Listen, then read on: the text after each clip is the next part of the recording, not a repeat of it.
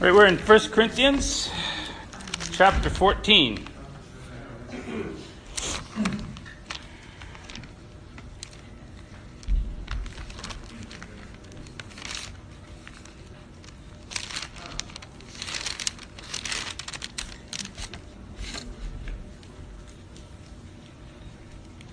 And we're going to begin in, right there. Chapter 14, we're going to begin in verse 26 and go to the end of the chapter. He says, "How is it then, brethren? Whenever you come together, each of you has a psalm, a teaching, a tongue, a revelation. You have an interpretation.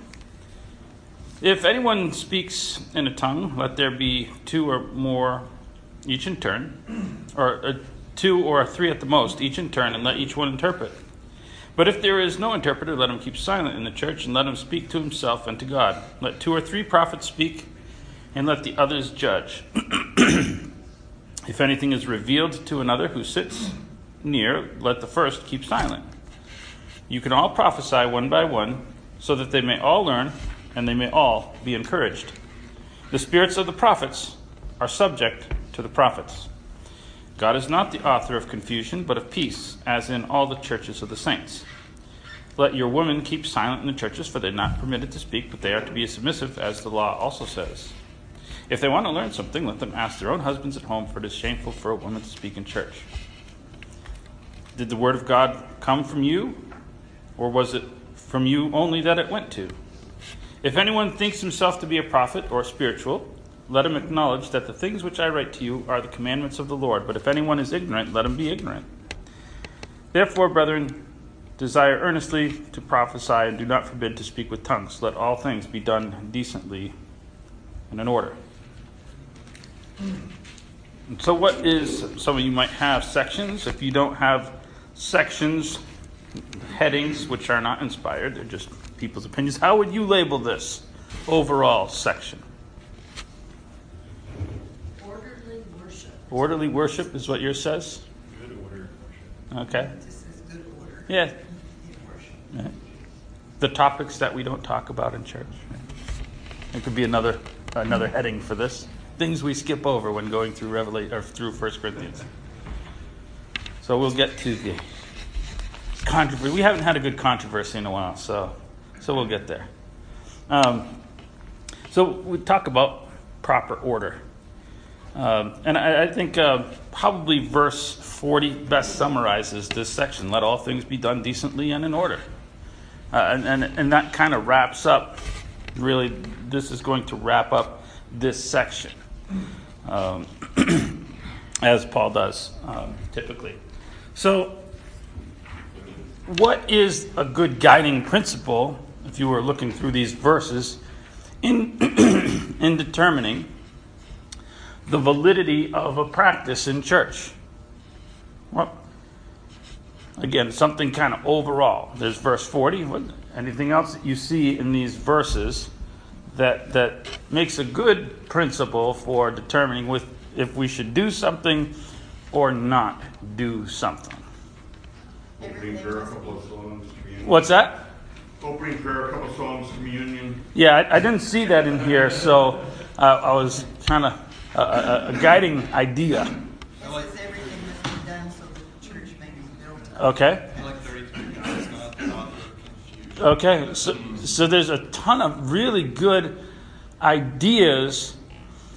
We don't have their situation, do we? We don't live perfectly in what they're doing, but the Bible has been inspired so that we can take the principles and the ideas and we can say, okay, we don't have a textbook case. We don't have a Corinth necessarily happening today. But we can look at the ideas, and the Bible's written so that we as a church or we as individuals can look at ourselves in a perfect mirror, right, like we already talked about, and see ourselves. And we can apply these principles and say, this is really what we should do. This is not decent and in order. Right? It might be differently disordered, but this is not in order. Let's make this decently in order. This is not edifying anybody. This seems to be confusion more than... So we're looking at the principles, and though it's a different situation, we can still come to the same realization of what we need to do in our specific situation. And that's the magnificence of the Bible, the genius, the fact that it cannot possibly be written by a man. Right? We write stuff and it's out of date by the time we've written it, when we come up with ideas. Right? I like verse 33, as Kay said, for God is not a God of disorder but of peace. Right. It goes on and says, because I've often heard that this was only written for the Corinthians, but that verse 33 goes on as in all the congregation. Right, that's true. And that's what we've pointed out. This is not, these things are not, and this is what we're going to get into, these are not things that are subject to culture, because we're going to come to a section that is uncomfortable for us to talk about. And people say, oh, that was their culture. This is not a culture thing, because he's just said, listen, this is the way it is in all the churches. You want to be ignorant, but these are commandments from God. So we'll get to those and what those mean. We'll try to ease into those. How's that?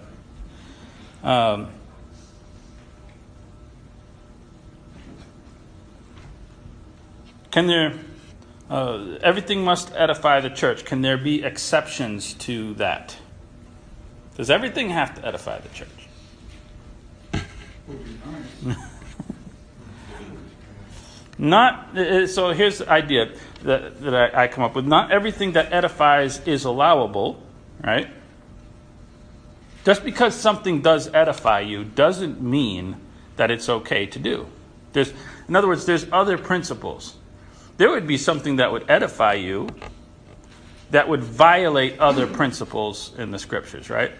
And we say, okay, this is out on this. It's wonderful that it's edified you. However, it was also rather confusing for some people over here, so we're just going to do without it. So anything that doesn't edify is immediately disqualified. That is just right out. So we take each of these and we kind of narrow down what we consider allowable, and we go from there. If something is endorsed, it should not be prohibited. That's also true. If something's endorsed, it should not be prohibited. Does that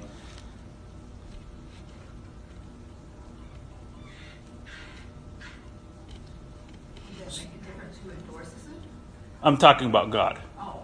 If God endorses something, we should not go, yeah, but in this case, we think that it's not right to do. God said it's okay. You don't have the right to overrule God. Right? I don't get my think so's in that case. So I want to contrast a little bit of what Paul says with what we do see today, because we can look at and look at these ideas and see what's going on today and see that it doesn't match.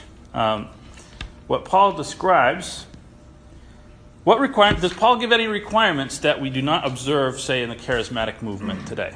Does he describe anything the way he would like it in church specifically, not just the general ideas, but the specifics? What are some things that he says, listen, this is the way I want your order to go? I don't care if it's 3 songs or 4 songs, I don't care what, there's the Lord's Supper at the beginning or the end. He doesn't care about that. But he does care about a few things.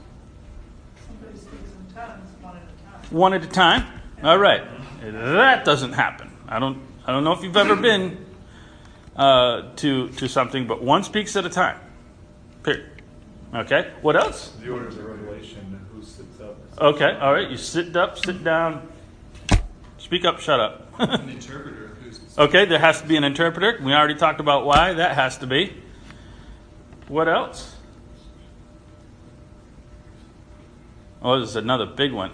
And this is kind of interesting. I didn't really pay attention to this. I've read this so many times, and I've never really paid attention to this detail. Church service. How many prophecies? How many prophets get to talk? 2 or 3 at the most. We don't go around and everybody gets to do their mini sermon. We have a section of time where we allot for prophecies or whatever. And 3. See you next Sunday. You got more? See you next Sunday. We got time for you. Or maybe the after service, you can do your little thing. We're getting to the sermon, we're getting to the other stuff. There's one guy, he's a preacher that taught me. He was on a rally, and retreat, whatever you guys call them here. So, and the sermon, the preacher in front of them, and they have an hour allotted. You kind of go over a little bit, and you try to keep order. And the guy in front of him preached for like an hour and 40 minutes. It was back in the day. Well, I mean, the guy after him is like the head of a Bible college. That's really... I mean, how long do you think Donald Hunt can go for? I mean, Donald Hunt could start now and just keep going. Donald Hunt got up and preached a 10-minute sermon, sat down, put it back on track. And that guy had to be like, how small do you feel now? Like, let everything be done decently and in order. And that was, he told us that. Like, you got to keep things decent in order. Schedules make a difference. And that might just be all he's saying. Listen, respect people's time. I don't know what the purpose for saying only 3. We've got other things to get to in a service. There's other types of edification. You got a preacher going to speak up and say things. So it's good. Participation is wonderful, but we have to respect each other's time. Let everything be done decently and in order. So, now, time can vary. There was a time where they didn't care if you went an hour and a half. Okay, we got an hour and a half. We're going to sing for another 40 minutes. Whatever the schedule is, however you determine is decently. And Paul determined 3. We got other stuff. This is our culture. This is how we do it. But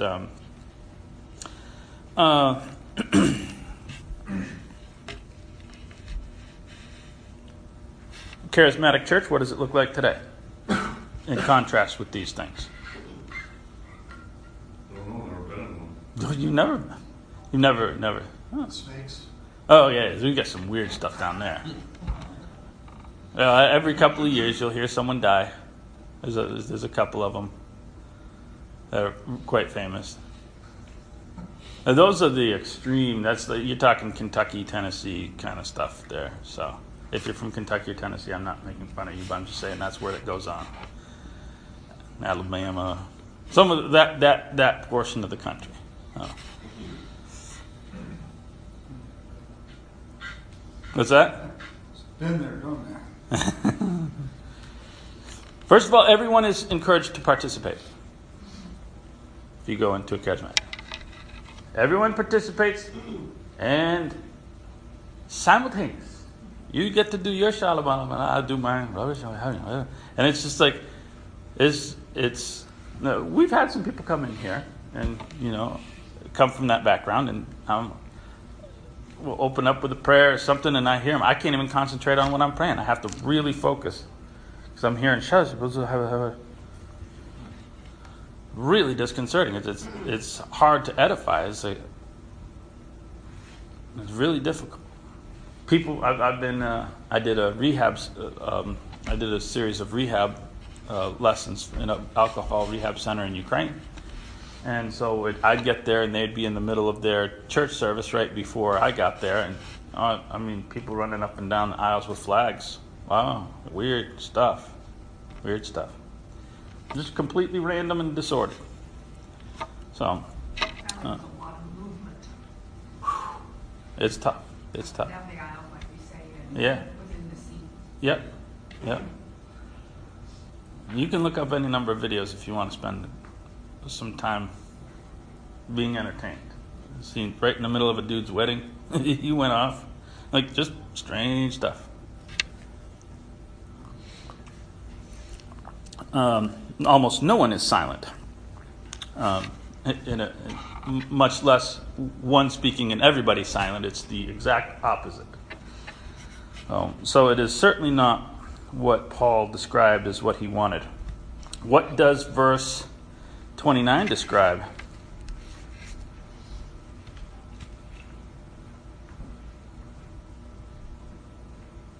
Let 2 or 3 prophets speak and let the others judge. What does that mean, let the others judge?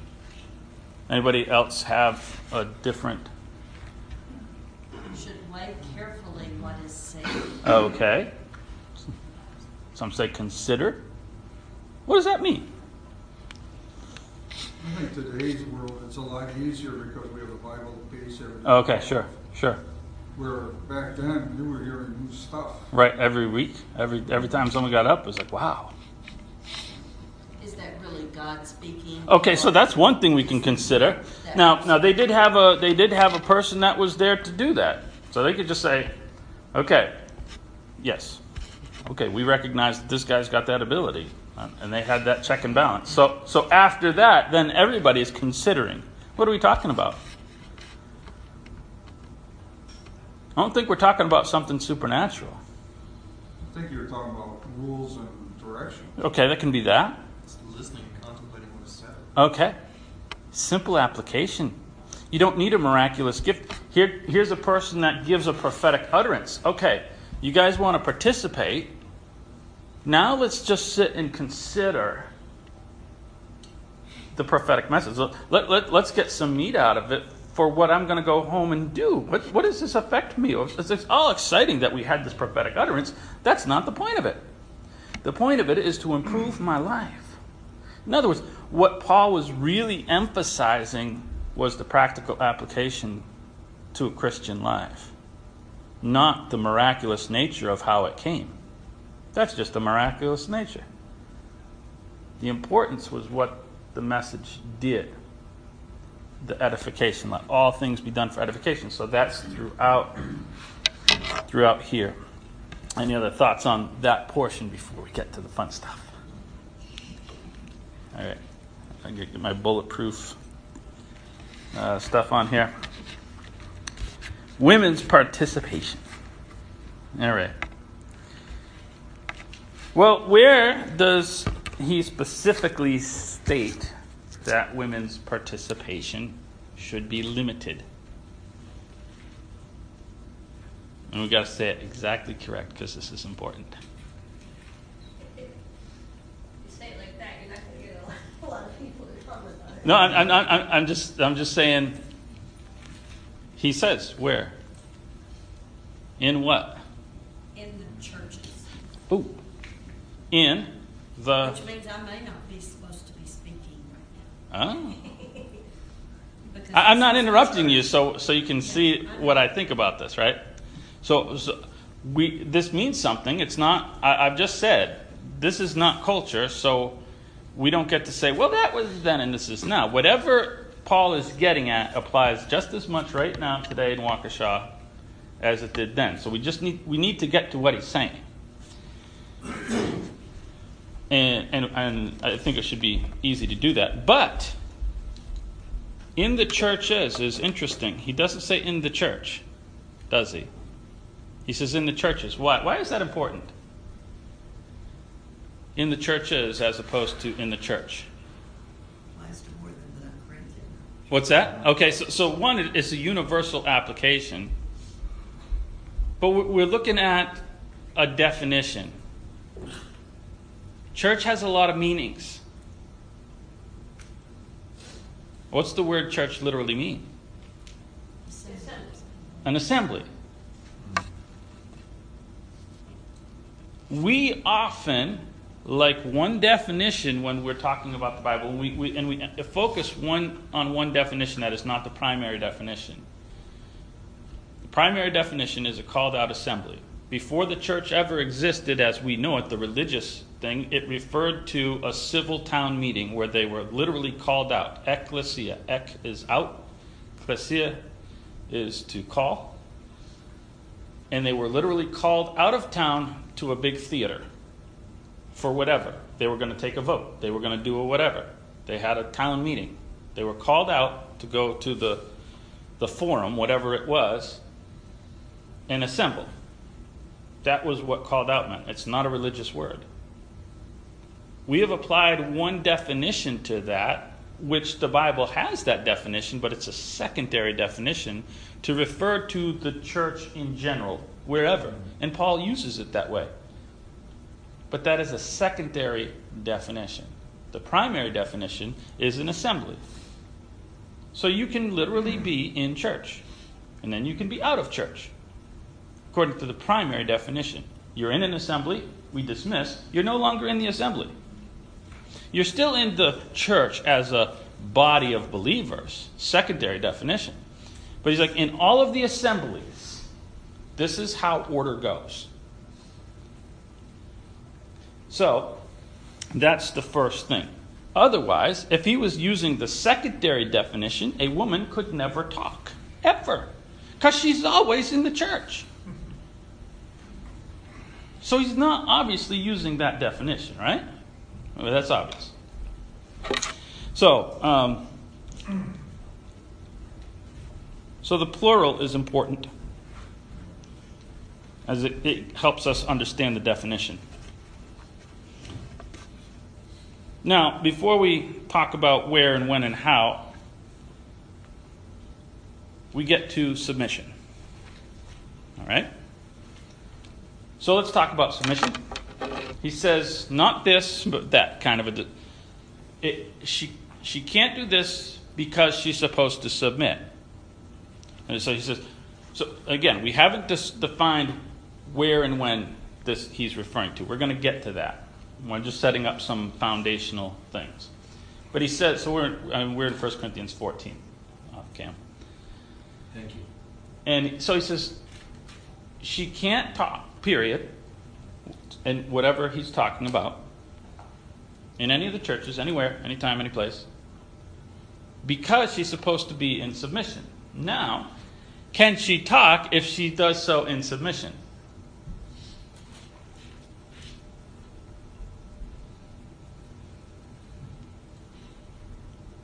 At least to her husband.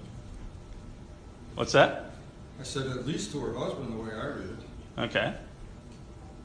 But verse 35 says if they want to, and they being women, Uh-huh. if they want to inquire about something, they should ask their own husbands. Okay, that's going to be a really important verse in figuring out what exactly he's talking about. So, the short answer is no. The way this sentence is structured, whatever he says to do or not do, whatever he prohibits, in this case, the talking in the assembly, directly, by its own nature, violates submission. In other words, you can't do it submissively. Right? You can't do this submissively because, listen, I want them to not do this because I want them to be submissive, right? So we give orders like that to our kids. Don't do this because I want this. And we set up things and we try to set up things. The nature of the prohibition is going to violate what it is I'm trying to prevent. So he sets up that restriction. The reason that's important is because there is a movement today. A lot of our Bibles are now being being translated to prevent this type of interpretation and trying to squeeze in the modern feminist movement into the Bible. That's why I won't read the NIV anymore. 1984, good. Anything since that. Anything Zondervan just about since 1995, it's should be printed little 2-ply on a circular roll, quite frankly.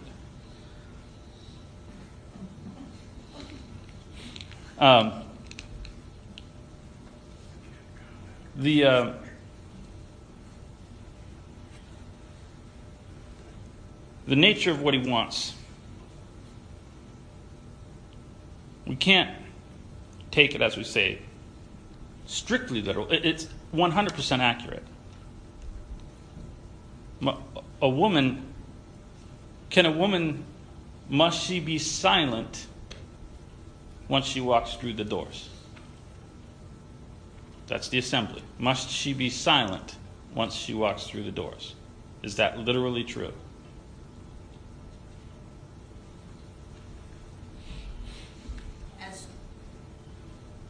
a whole group, if the whole group is singing, Mm-hmm.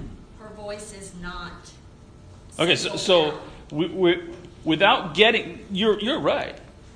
I don't want to I don't want to rely on my logic, but it's kind of necessary. He doesn't spell everything out. A woman would not be permitted to sing. A woman would not be permitted to teach the children downstairs. A woman wouldn't be permitted to encourage another woman, even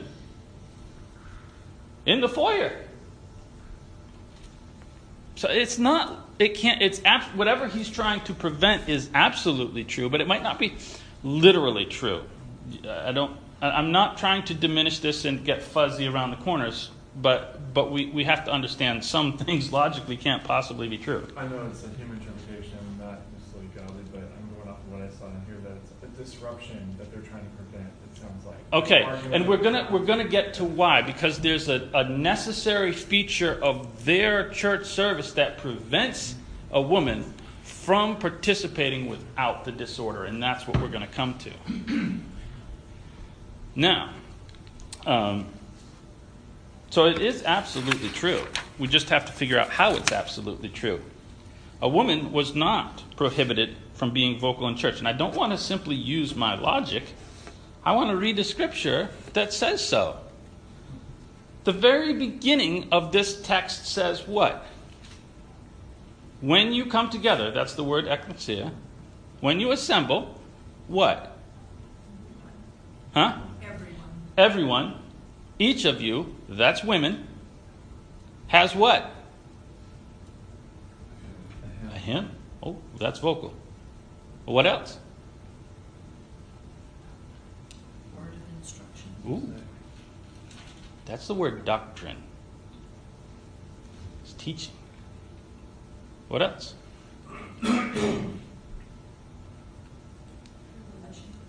Revelation. Prophecy. Tongue and interpretation. Okay, tongue and an interpretation. So they had a part of being technically gathered that was not considered a part of the assembly where this was prohibited, in other words. There was, in other words, an informal part, much like our class, which is why I didn't stop you and say, you can't talk here. Right? They had a recognized informal setting in which, okay, there's a prophecy going on. Someone can do this, whatever, do this. Now it's time for, not that this is the magic time. I don't believe in the hour of power and all the 5 acts of worship. I think that's a bunch of nonsense. Right? That's not in the Bible. But there is a period where God says, or where Paul says, this is informal. And women talking doesn't violate this. Now, man stands up. Yes? I was going to say, over like what she read in verse 35, it does say that if she has a question, she can ask her husband. To me, that's like, I mean, does he technically have to be your husband? Is it okay? Okay, so what in the case of a widow, what would she do then? Or I mean, these what ifs come up a lot of times. Like, she's a widow, she has no husband at home, she's not married. What then? There's other verses Right. that say Sure. that they are under the Sure, that exactly. verse. Correct. Right. Correct. If it's in an informal setting, in a discussion setting like this Right. here, So let's look at the formal assembly. Now, you just asked your husband a question, so I guess you're okay.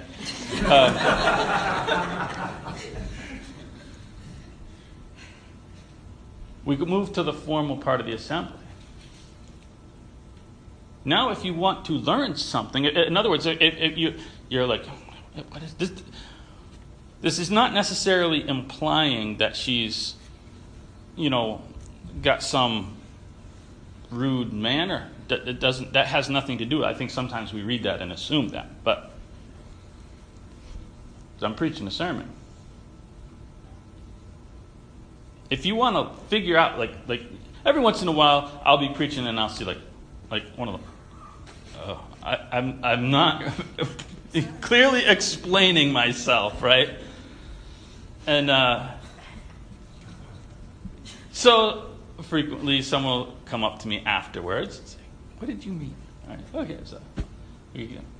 Imagine if someone did that, like, question. Like, that would be really awkward, wouldn't it? I've seen that happen. I've had that happen to me. One of the first times I ever taught class. First times. I won't even tell you what it's about because it's still embarrassing a long time later. I was my first year in college, and why don't you teach the Wednesday night class? We were in 1 Corinthians, actually, as it turns out.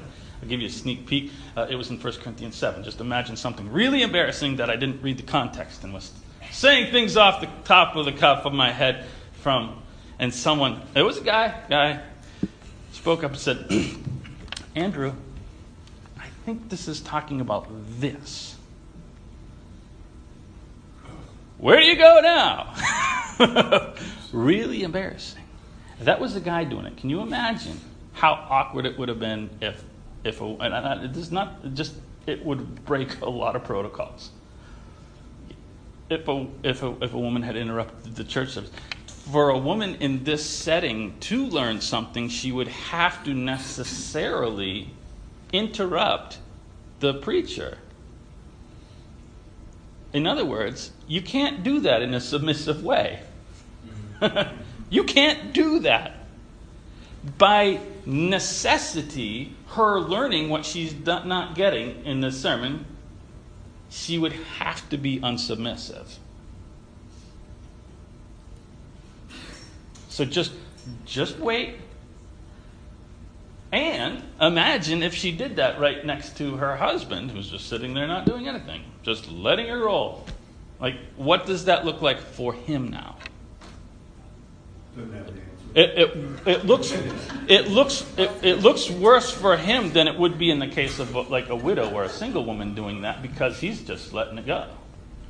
Like, he does not look like he's got. She's not even like, I don't understand this. You know, she's not even doing that. And I've seen stuff like that where it's still kind of awkward. It's like, afterwards.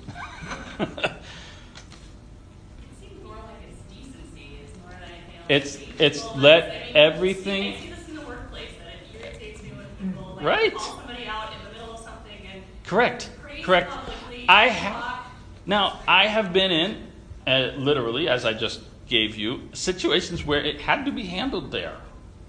I was in a camp, 250, the biggest year of camp we ever had, and a bunch of kids were getting rowdy, and someone we were singing songs and stuff like that, and someone had to stand up and say, hold it. Awkward. And there was a confrontation between a couple of preachers, actually, right there on the stage. That's embarrassing. It was off, but it had to be done. It had to be done. It's awkward enough then. I can't imagine what would have happened if somebody's wife got up there and interrupted the preacher and said, this has got to stop right now. Like, whoa. It presents a natural insubordination. But yet, on the other hand, a man should not interrupt either, right? Like if you're He doesn't prevent that. it's okay. Again, even there, and that's why I say, if it's something that has to be dealt with, like Paul had a situation like this, right? So the Bible doesn't prohibit it. But it's like the Bible talks about when the Judaizers came in. Paul said, we didn't even give them an hour to talk. We just shut them up right straight there. It's all about keeping order and also the respect that's what you're Right, right. You've got to weigh what's being done. Is it decently in order, and what's going to be taken away? If I'm up there, saying stuff that's absolutely not true, the guy's got to come up and he's got to step in. Okay? If it has to be done, and he's going to wait. Is that something I can come up to after? I've had times where Mike Black or a guy called me up afterwards, like Wade called me up, saying, I didn't really understand what you said. Got a call. this week. I've had those. But if it was like there's doctrinal issues at stake, Guy would. You guys know Guy better than I do. Guy would be up there. All right, Andrew, bring it down. I've been in church when that situation. Yes, yeah. And one of the elders did stop the awkward, but service. don't you feel a relief at the same time? It's like I was in a church where I was same camp, different year. It should have happened, and no one did. It was awful. I kept the tape because it was like it was a guy who was, I think, in the early stages of dementia and just no filter. And it's not just the responsibility of the elders to do that. Yeah. No. If the eldership was derelict, in doing it, somebody mature should this is not proper and in order. But I think the Bible reserves that for men, just for the sake of propriety. And submission. Okay, we got through that. Are we okay? Come out the other side unscathed here. And not so bad. One thing I think Yeah. to realize too is that the women were given the extra special powers of the Holy Spirit. Yes, they were. As well as the men. Yes, they were. And that's important. And on Acts chapter 2, they spoke publicly.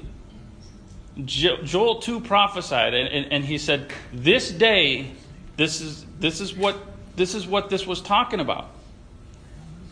Your sons and your daughters will prophesy. Your old ladies are going to see visions and dreams. I mean, it wasn't to one gender that was allowed to participate at certain parts of time. But when it came time for the general assembly, if you want to look at it that way on Acts 2, Peter stood up and preached. Right? And so it was no more pandemonium, whatever it looked like. And so that it's, again, even from the very beginning, there's this sense of order and propriety. So let's talk then about worship. I want to close out with something not controversial, but I'm not sure we'll do that. We might get in a little bit here. Should we do things like the early church did them? Oh, that's a leading question. You I can't. mean, I think that there is a point at which you just need to recognize the culture that you're in. Okay, there's certain things that we would do. We don't greet each other with a holy kiss, right? Some people, okay. Well, you can't do it verbatim because some of the gifts don't find Oh, wait, so I can't do the gifts part. That's impossible.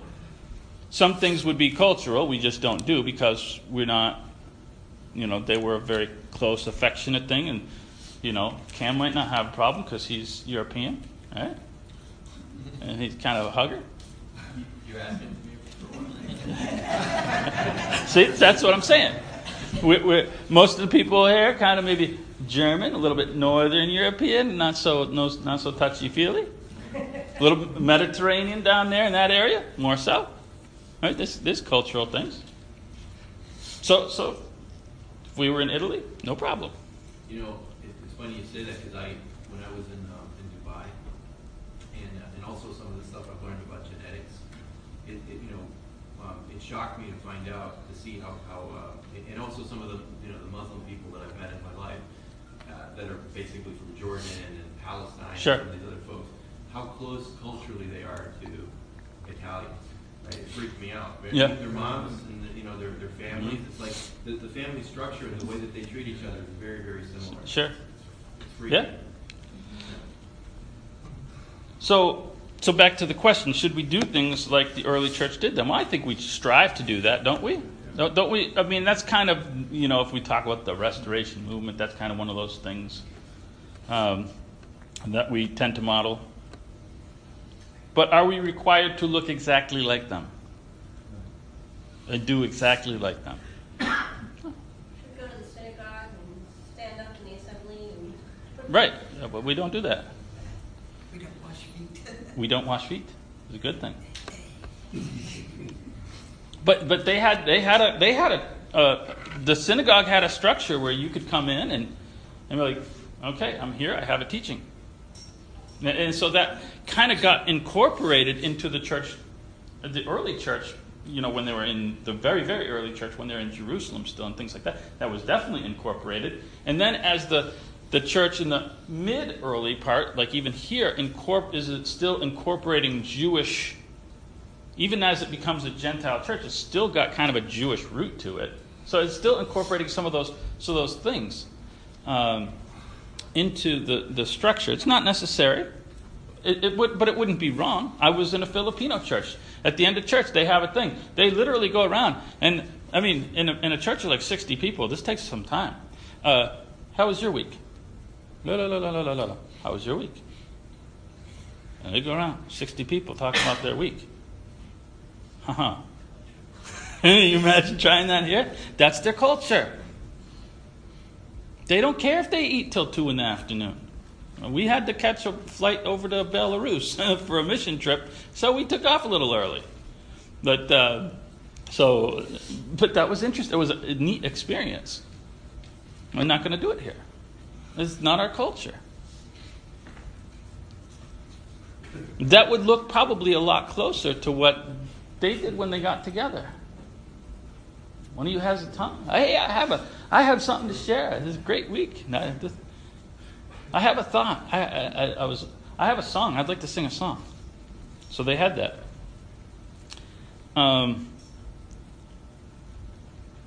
But should we prohibit it? That's the question. Well, again, if it's edifying the church, right? If it's constructive, and it's say under control, if it's no, that's a good word. Exactly. Yeah. Then you're in and it coincides with Scripture. Then you're fine, because otherwise every church would be exactly the same, and you'd have to follow right. the 5 rules of worship, no matter right. where you were. Right. Sure. So basically, every instance that you're talking about and what you're talking about, it has to come to that conclusion if that's what it's doing, because that's sure. what it keeps going back to. Is this organized? Is this right. edifying? So let's go back to what church structure was and what was endorsed when they came together. What was endorsed by God and by Paul when they first assembled? Verse 26 kind of lays it out. Everyone has a hymn or a word of instruction, revelation. Okay. Individual participation in some part of the service was allowed by God. And we don't have a right to prohibit it. Now, it doesn't mean you have to do it. But as I've noticed in churches, this is completely lacking. It's completely lacking. As an element, as a function, we talk about people participating and using their talents and various things like that. And we wonder. Well, I know, as elders and evangelists and various men, we want to get people involved and using their talents, and we're like, how are we going to do that? Okay, we can get someone involved passing the trays. Okay, that's not really a talent. I mean, if you have the ability to walk and hold something, that's pretty much all the talent that's involved there. I suppose if we've gotten people over the years involved in giving Lord's Supper thoughts and various things like that, but that kind of, as we've talked about, that kind of leaves out women.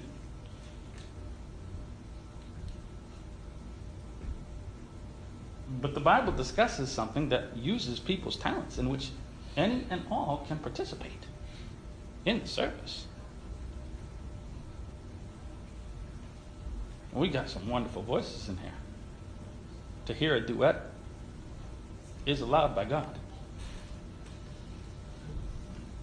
For someone to get up and read a poem they've written on a spiritual topic is allowed by God. Verse 26 is in the Bible, and no one gets to take it out. It's there. It has to be done decently in order, like we've talked about. And I've seen it get a little... And I think that's one of the reasons a lot of churches don't do it, because we're worried that it'll get out of order. But that's where you correct it. The same logic, I'm going to finish with this. The same logic that says we don't do it because we're afraid of what it might become is the same logic that churches don't participate in communion weekly. It's the same exact logic. We're afraid of what it might become, so we're just not going to do it. I have no more right to prohibit individual participation than I have a right to say, we're going to do quarterly communion. It's not mine to do with. It's God's to do with. And through Paul, he laid out what he allows and what he doesn't allow.